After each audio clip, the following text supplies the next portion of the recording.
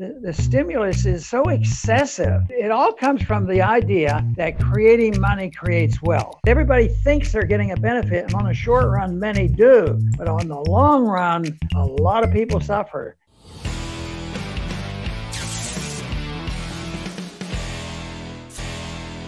Hello again, everyone, and welcome to another edition of Silver Bullion Television, SBTV. I'm your host, Patrick Vieira. As always, if you are new to our channel or if you haven't already done so, please do subscribe, hit the bell to be notified of new updates, and give us a thumbs up if you like what we do. We truly do appreciate your support. Today, we have with us a very special guest. He's an American author, a U.S. Air Force flight surgeon, physician, congressman, and retired politician are some of the many things this gentleman has achieved and done. Adding to that, he is an advocate for liberty and for sound money. This description should already give you an idea of who it is. Having said that, it's time to saddle up and silver up for Dr. Ron Paul. Dr. Paul, welcome to SBTV. How are you doing? I'm doing fine, thank you. Nice to be with you. Nice to have you here, Dr. Paul. And again, we appreciate your lifetime of service and what you have done. Dr. Paul, you've been an advocate for sound money. Can you define what sound money is? And in your experiences, why is it that bills that come before Congress calling for sound money just never seem to get any support? It's because there's a lot of people who benefit from having unsound money. And so it's the motivation to keep that system going, because that's how the special interests depend on it and benefit from it. And it's broad, it's huge on the number of people. So as long as they can keep that funny money system going, they don't have to earn their money or earn their wealth. It's provided by government of appropriations, that you can run up debt, and the deficits don't matter. And then they monetize it. And then you have a Federal Reserve that just, prints the money as they need it. And they have to cheat and steal because they're devaluing the money, and they have to debase the currency. And that is an advantage to everybody who has their hands out. The welfare state, I talk about both all the time, because if anybody complains about, we have too much welfare or we're fighting too many wars, you got to get rid of the Fed, because that's how it's financed. It's not financed through taxation, direct taxation. It's through the tax of inflation. And it's worse than it's ever been. And I've followed this very, very closely for a long time, especially since the Bretton Woods broke down in 1971. But there's been nothing like this, even in history, I don't believe, where they take interest rates down to zero, spend endlessly. Nobody can even count the number of trillions of dollars that have been produced in this last year, both by appropriations as well as from the Federal Reserve. So it's a system that really bows to a lot of people get the benefit. Not only is it the welfareist, but there's the corporate welfareist, and there's the banking system benefits, and there's also this international organization, and it's a worldwide program of trying to maintain a dollar standard, because it's a tremendous benefit to us, but the people who take it, it's a benefit to them too, because we sort of take care of them one way or the other, and that's how the process continues. But the way I see it, it's all going to come to end, because it's not a sound system. It's not sound money. So the lack of a sound system and a sound economic and political system is a consequence, I think, very much in the ability of the Federal Reserve and the people to accept a system of unsound money, and not even concerned about defining what sound money is all about. Yeah, we'll get into that definition shortly. But, today we see Janet Yellen as the new Treasury Secretary, and Yellen is going to try to light a fire to get that velocity of money going. What do you think about the money printing going on and the stimulus going on? Well, I look at it and say, I don't know, thinking that this is going to continue, because it's going to end badly, and it's so excessive. And the stimulus is, it all comes from the idea that creating money creates wealth. If the Fed's down or Congress is down there and they send everybody $1,400, no, that's not enough. Somebody wants it. Well, maybe it ought to be just $900. Oh no, we want $3,000, and so it goes on and on. What are we going to do with the student loans? Just reverse it, wipe it off the books, and they do this, and they never really think about what the significance is. But it's absolutely totally out of control. The founders knew that this was a dangerous thing to happen. That's why they wrote in the Constitution after their experience with the continental money, is that governments, our government, was supposed to only be able to mint gold and silver as money and define the unit of account. But that didn't last too long, and now it's just a matter of serving the special interest. But everybody thinks they're getting a benefit, and on the short run, many do. But on the long run, a lot of people suffer. In some countries, everybody suffers except the handful of politicians who can, escape the system. In a place like Venezuela, or where runaway inflation has occurred, but that should be the biggest concern. But people know, everybody say we need just more money. They don't say we need more value to the dollar. We just need more money. They don't want to worry about that, because they don't realize if a dollar's worth a dime, the problem is value in the dollar. But they haven't grasped that because of our educational system. Dr. Paul, President John F. Kennedy seemingly did not like the dollar being anchored to gold. He did not like the limitations a dollar redeemable by gold had, where the supply of dollars are limited to the supply of gold. Kennedy felt that in a world of global trade, the dollar, the world's reserve currency, would be too limited. Why didn't Kennedy, or couldn't Kennedy, simply revalue gold higher, which would effectively allow more of the world's reserve currency to flow by allowing a larger monetary supply? Well, I've read a lot about that, and a lot of things are said about Kennedy, and he was challenging the Fed and different things. And quite frankly, I've never been convinced of all those stories.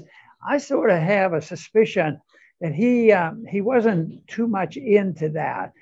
He had advisors that had their plans, and they were doing things. And I think he knew there were people behind the scenes that he had to satisfy. But somebody told one story, true or not, I have no idea. But he was walking into a major business meeting, and he leaned over to his staff. He says, "Tell me again, how does the Fed create money?" or something like that. That he really didn't keep up on all that. But of course, all presidents, eventually all politicians, I shouldn't say all, a lot of politicians see that as a restraint on power. And that's the reason they always end up ruining the value of the currency. And that's why they hate anybody who's, wants power, or anybody who believes in a libertarian society. They want sound money that can't be created by the politician, because it restrains power.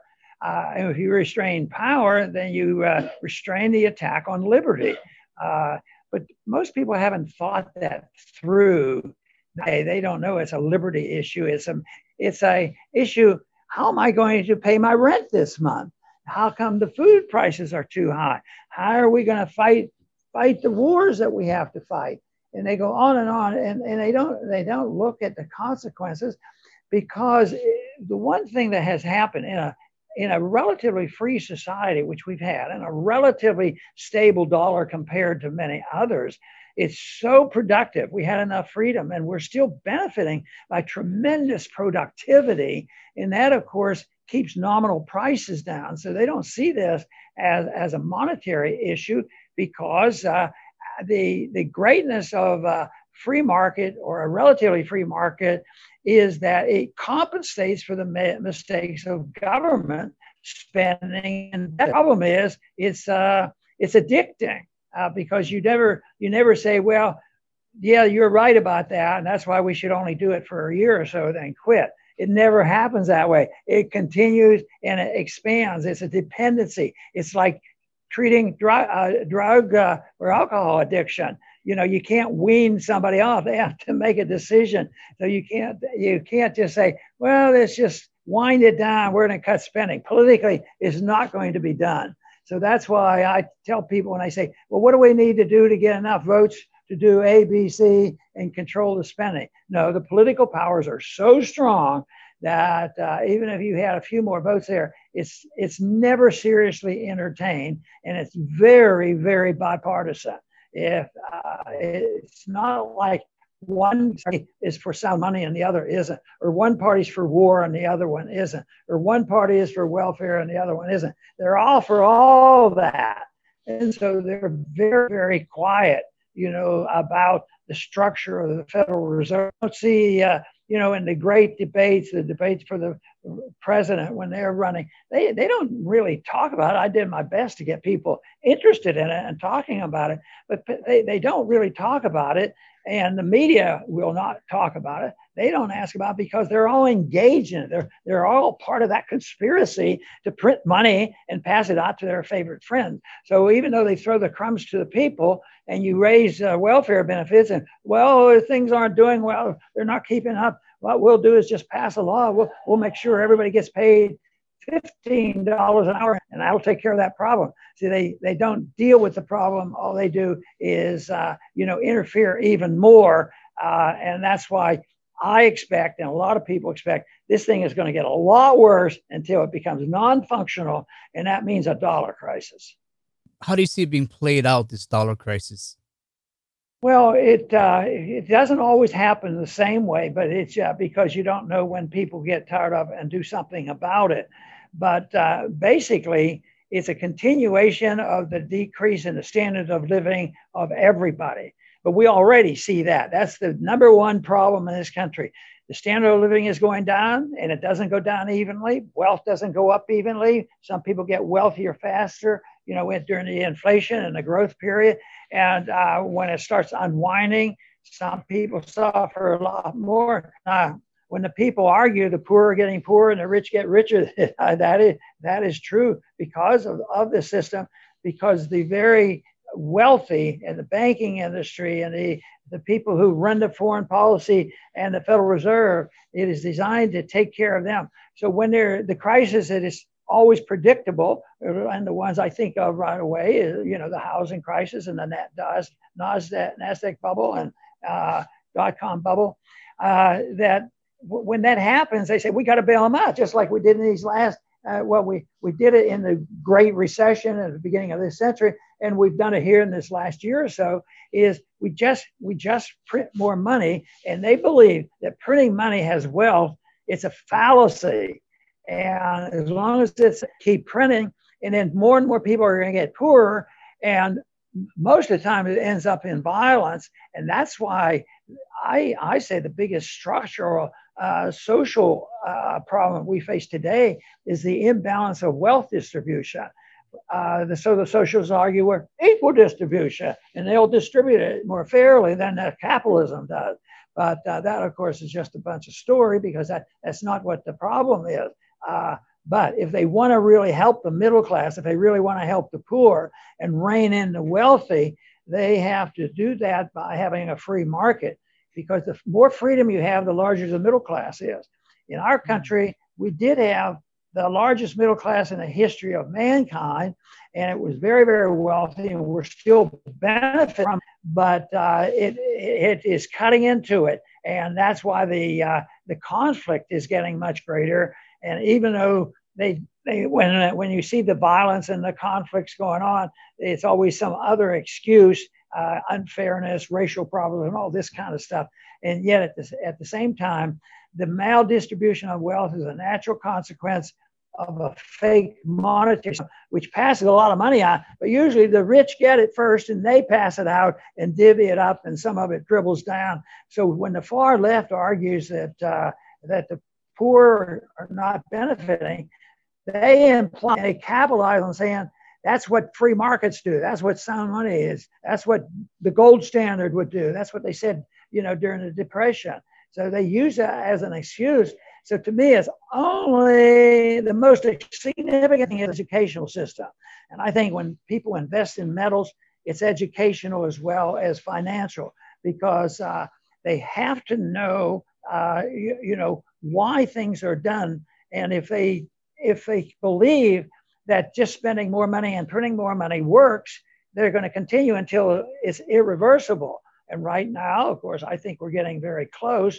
But the debt and the malinvestment has to be fixed. You have to liquidate it. You have to liquidate debt, and you have to get rid of the bad debt, the bad investment. And that is painful. If you let it happen, if the politicians would do what they did in 1921, let it go, and there's sharp depression and prices go down, and then just get out of the way and it would be over. But that's not what happened. Or everybody is locked in on interventionism and planning and special interest and loss of conviction that freedom works. And they have to believe that it is our moral responsibility to take care of everybody and to police the world. And if we didn't do it and governments weren't there to do it, things would be much worse. And of course, it is true. Okay. Part of that education, I guess we need to go back to when we saw President Nixon sever the redeemability of dollars to gold, albeit temporarily. Dr. Paul, when you heard this, when you saw this, what were your thoughts? Oh, yeah, because I got involved in studying Austrionomics before that, because there were a lot writing about it, and they were predicting throughout the 60s that the Bretton Woods would break down, and then the investors came out, and that's what they were writing about. And of course, they did talk about silver, but silver sort of lagged the debate, on gold. So they said it wouldn't last, and Bretton Woods break down, and people were starting to buy gold stocks. We weren't allowed to buy gold. But, here in this great free country that was doing pretty well, we couldn't own gold between 1933 and 1975. And finally, that was reversed after it dawned on them that the people are sort of waking up to this. But I remember 1971, August 15th, very, very well. It was a Sunday night, and I heard Nixon came on. I listened to that speech, and it really got my attention. And I really date my decision to speak out about it. I said, this is insane what they're doing. I'm just going to speak out. And that's when I started dabbling in politics. And the last thought of my mind was I'd go to Congress, because I couldn't imagine anybody being interested. So I had the surprises that people did pay some attention. And that was the issue I more or less used being in Congress. And it's still something I talk about. So it was something that requires education. The founders understood the issue of inflation and paper money and counterfeit money and fiat money. And when crisis hit, more people learn about it. That's why, although I don't spend a lot of time in the investment part of it, I pay a lot of attention to it. But the people who invest, they're doing two things. One, they're learning, why am I investing in this? And why is it helpful? How can we preserve our wealth by being involved in investments in metals? And I think people have to learn something about that. Inadvertently, they have to learn, why are they doing this? And so I was fascinated with that. But then it was in 1974 that I first ran for Congress. And that was when I ran into some surprises. My wife said it was foolish. What are you doing that for? And I said, I'm just going to talk. Don't worry about it. And she said, no, it's dangerous. I said, why is me talking about gold standard? She says, that's not it. She says, you're going to go out there and talk about this stuff, and you're going to tell them the truth, and they're going to believe you, and they're going to end up electing you. And I said, no way, you're not going to elect me. But fortunately, I found some people out there, if they listen to the truth, and I still find that to be the case. I still felt great about reaching a lot of young people during the presidential campaigns and campuses that were considered ultra liberal. We could get a bunch of young people coming out and want to hear about the Federal Reserve, but they also wanted to hear about liberty. That was the message I was delivering. Dr. Paul, you wrote The Case for Gold back in 1982, and in it you quoted Thomas Jefferson, who said, "If we determine that the dollar shall be our unit, we must then say with precision what a dollar is." And you further wrote that prior to 71, the dollar was defined as a precise weight of either silver or gold. Since 71, the dollar has had no definition, and after the gold window was closed by President Nixon, and it remained to be so some 50 years until today, how different would a world where the dollar is defined in gold be compared to what we have seen in past decades?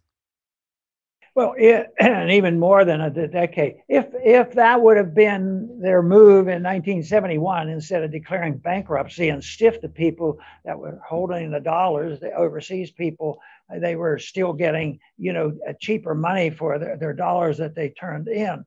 No, if that would have been accepted, and they would have accepted the gold standard, which means it would not be with a Federal Reserve system. Their main job would be defining the unit of account and free up the rules on banking and free up the competition to compete with gold. So there wouldn't be a monopoly. There wouldn't be legal tender laws. And if you had that, and it would restrain the government. The government couldn't run up these deficits. You couldn't print money to monetize the debt. So government would be much, much smaller. It would be much, much richer. So the money would be going into helping people, accumulate wealth. And it would be millions of people would have not died, because just think of what's happened since that time. Because in my lifetime, I remember World War II, then I remember the Korea War, and I was drafted during the Vietnam War, and just think it continues on, and the wars in the Middle East. So many people have died, but so many people have been injured for life of limbs, and that would have been greatly reduced. There would still be a lot of problems, but you wouldn't have war casualties. You would be working hard at setting a standard for people that might say, boy, the Americans are really doing the right thing. They have a sound currency. The heyday of the Swiss, they're not quite there today.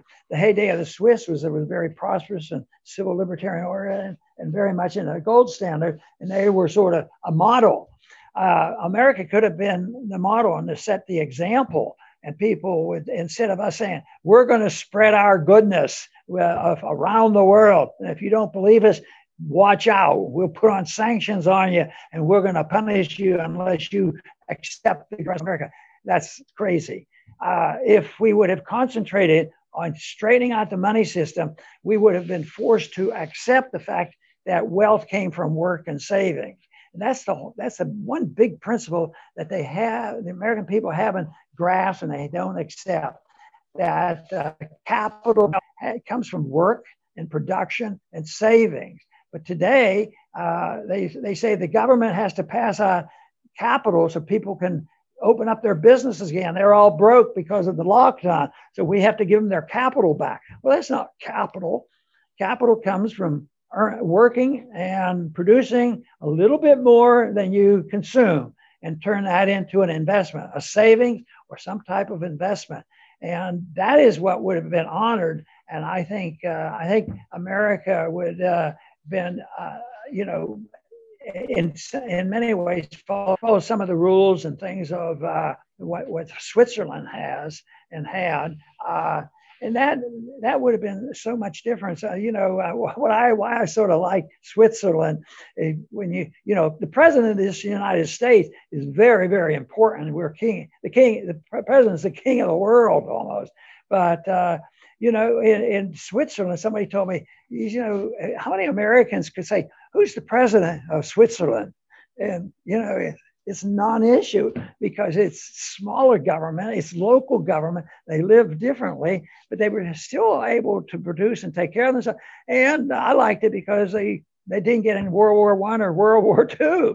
So, and that's imperfect, the trend that I think you could have developed if we'd have gone a different direction.